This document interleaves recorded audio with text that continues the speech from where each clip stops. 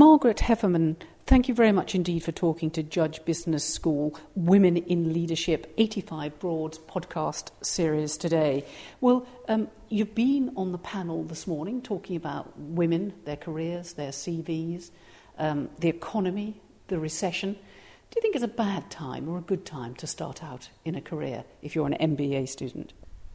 I don't think there's any such thing really as good times and bad times. You know, the times are what they are. I think women are scared. I think young people are scared because it looks hard. But, you know, the dirty little secret is it always has been hard. It always will be hard. You know, to find exactly what it is you want to do and to find a great company in which to do it. It's probably harder because there are fewer choices. And so I think the biggest risk is that young people will not experiment. They'll think if they get a job, they have to hang on to it, come thick or thin. And in my experience, you know, it's pretty hard to make sure that your first job is the perfect one. So I think the big risk is that people are going to take jobs and then hang on to them, even if they're miserable. And you told that lovely story of women of your generation staying for a career for 15 years in the BBC and then deciding when you were looked over, well, that wasn't good enough, you were going to set out and do something yourself. So, you know, your journey then became a very individual one in terms of your CV. Do you think perhaps women today have heard about that kind of thing and are a bit pluckier? I think the great thing women have going for them at the moment is that there is no conventional career anymore. Most people will expect to have 2 or 3 careers, whether they're male or female. Many of the industries in which they start out will go through such upheaval that they'll have to reinvent themselves a couple of times. And whereas in the past there might be some stigma attached to that, I think that's gone. And so I think the opportunity to have more than one career and to discover more than one thing is greater now than it's ever been. Now, you yourself were one of the producers of Out of the Doll's House, the prize-winning documentary series about the history of women in the 20th century. Any lessons to be learnt from history and women's progress? Because, you know, we would say, well, progress is incremental, but it's always that, it's progress. Do you think we go back as much as we go forward? Well, I think it's hit and miss. I think there are times we go forward and times that we go back. There have been times that women have made great headway in the marketplace and in the workplace, and times when we've had real setbacks.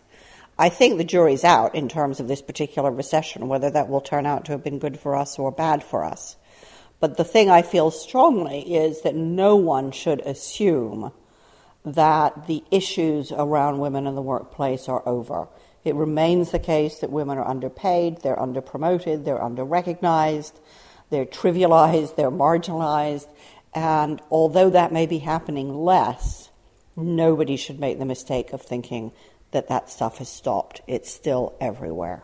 Well, in Britain, we're having the first Equality Act or bill introduced about gender balance in workplaces, both ways, for men as well as women. For instance, there aren't many men in primary schools, so there will be positive discrimination there in favour of men as well as positive discrimination in favour of women. But do you think that kind of strategic country-level legislative approach is a good way to approach equality, or is it a bit of a sledgehammer to crack a nut? Well, I think the legislation is essential. I think if we didn't have equal pay and equal opportunity legislation now, you know, we'd still be in the dark ages. I don't think it goes far enough. I think that, that there ought to be more legislation around women on public boards. I think the civil service needs to get its gender act together. I think that if you look at the way that women are still treated in the workplace around families, that remains an issue. I think we need to create legislation for men that means that men and women, since they're both parents and they both have parents, have access to exactly the same kinds of maternity, paternity, and parental leave.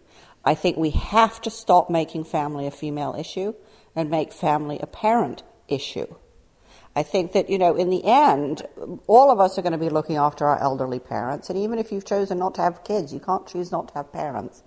And companies just have to get their head around the fact that people have families and have lives, and we don't have a civilized society that will support a marketplace if we don't have families. And the healthier and stronger families are, the better the business community will flourish. Okay, perhaps if we progress your personal story now in with the societal one, you are very much into the internet at the moment as well, and you've decided not to manage people but to write and be, if you like, a sole trader. Do you think we live in exciting times if women want to be creative with their careers because we have the internet? Well, I mean, I've run many internet technology companies. I think the internet is, just a phenomenal and fantastic breakthrough, probably the most important change that I'll experience in my lifetime, and I'm very proud of having had a ringside seat to build it. I think as far as women and the internet are concerned, undoubtedly the internet has made entrepreneurship easier. It's easier to have a global business, as I do, because of technology.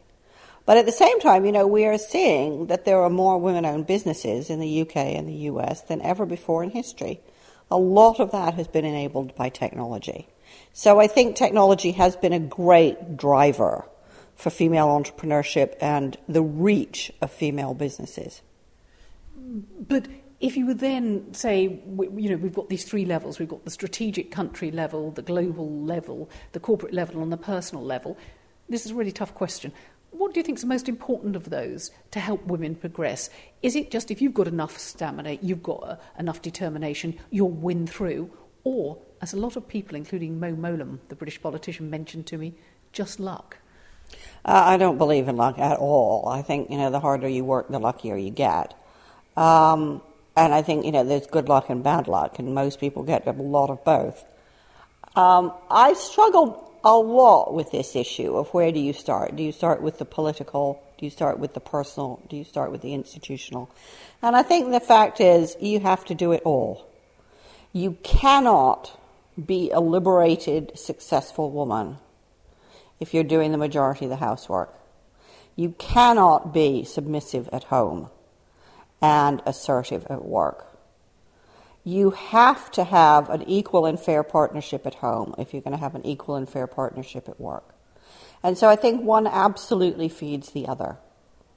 So it's about support, personally. A lot of people have mentioned that as much as then going into the workplace and feeling you're with like minds, whoever those like minds are. I don't even I support my husband, he supports me. I think it's about fairness. I'm shocked at the number of people I know who say, well, I do more housework because I earn less money. I think in a personal family, that's absolutely unacceptable. My husband and I have always worked, that we earned whatever we earned and we both lived off of it. And we both contribute equally to everything to do with our family. I think if you have to if you want to be taken seriously, you have to be very serious about equality and fairness. Margaret Heffernan, thank you very much indeed for talking to Judge Business School Women in Leadership 85 Broads podcast series today. And as a BBC expert, thank you for talking so well. My pleasure. Thanks a lot.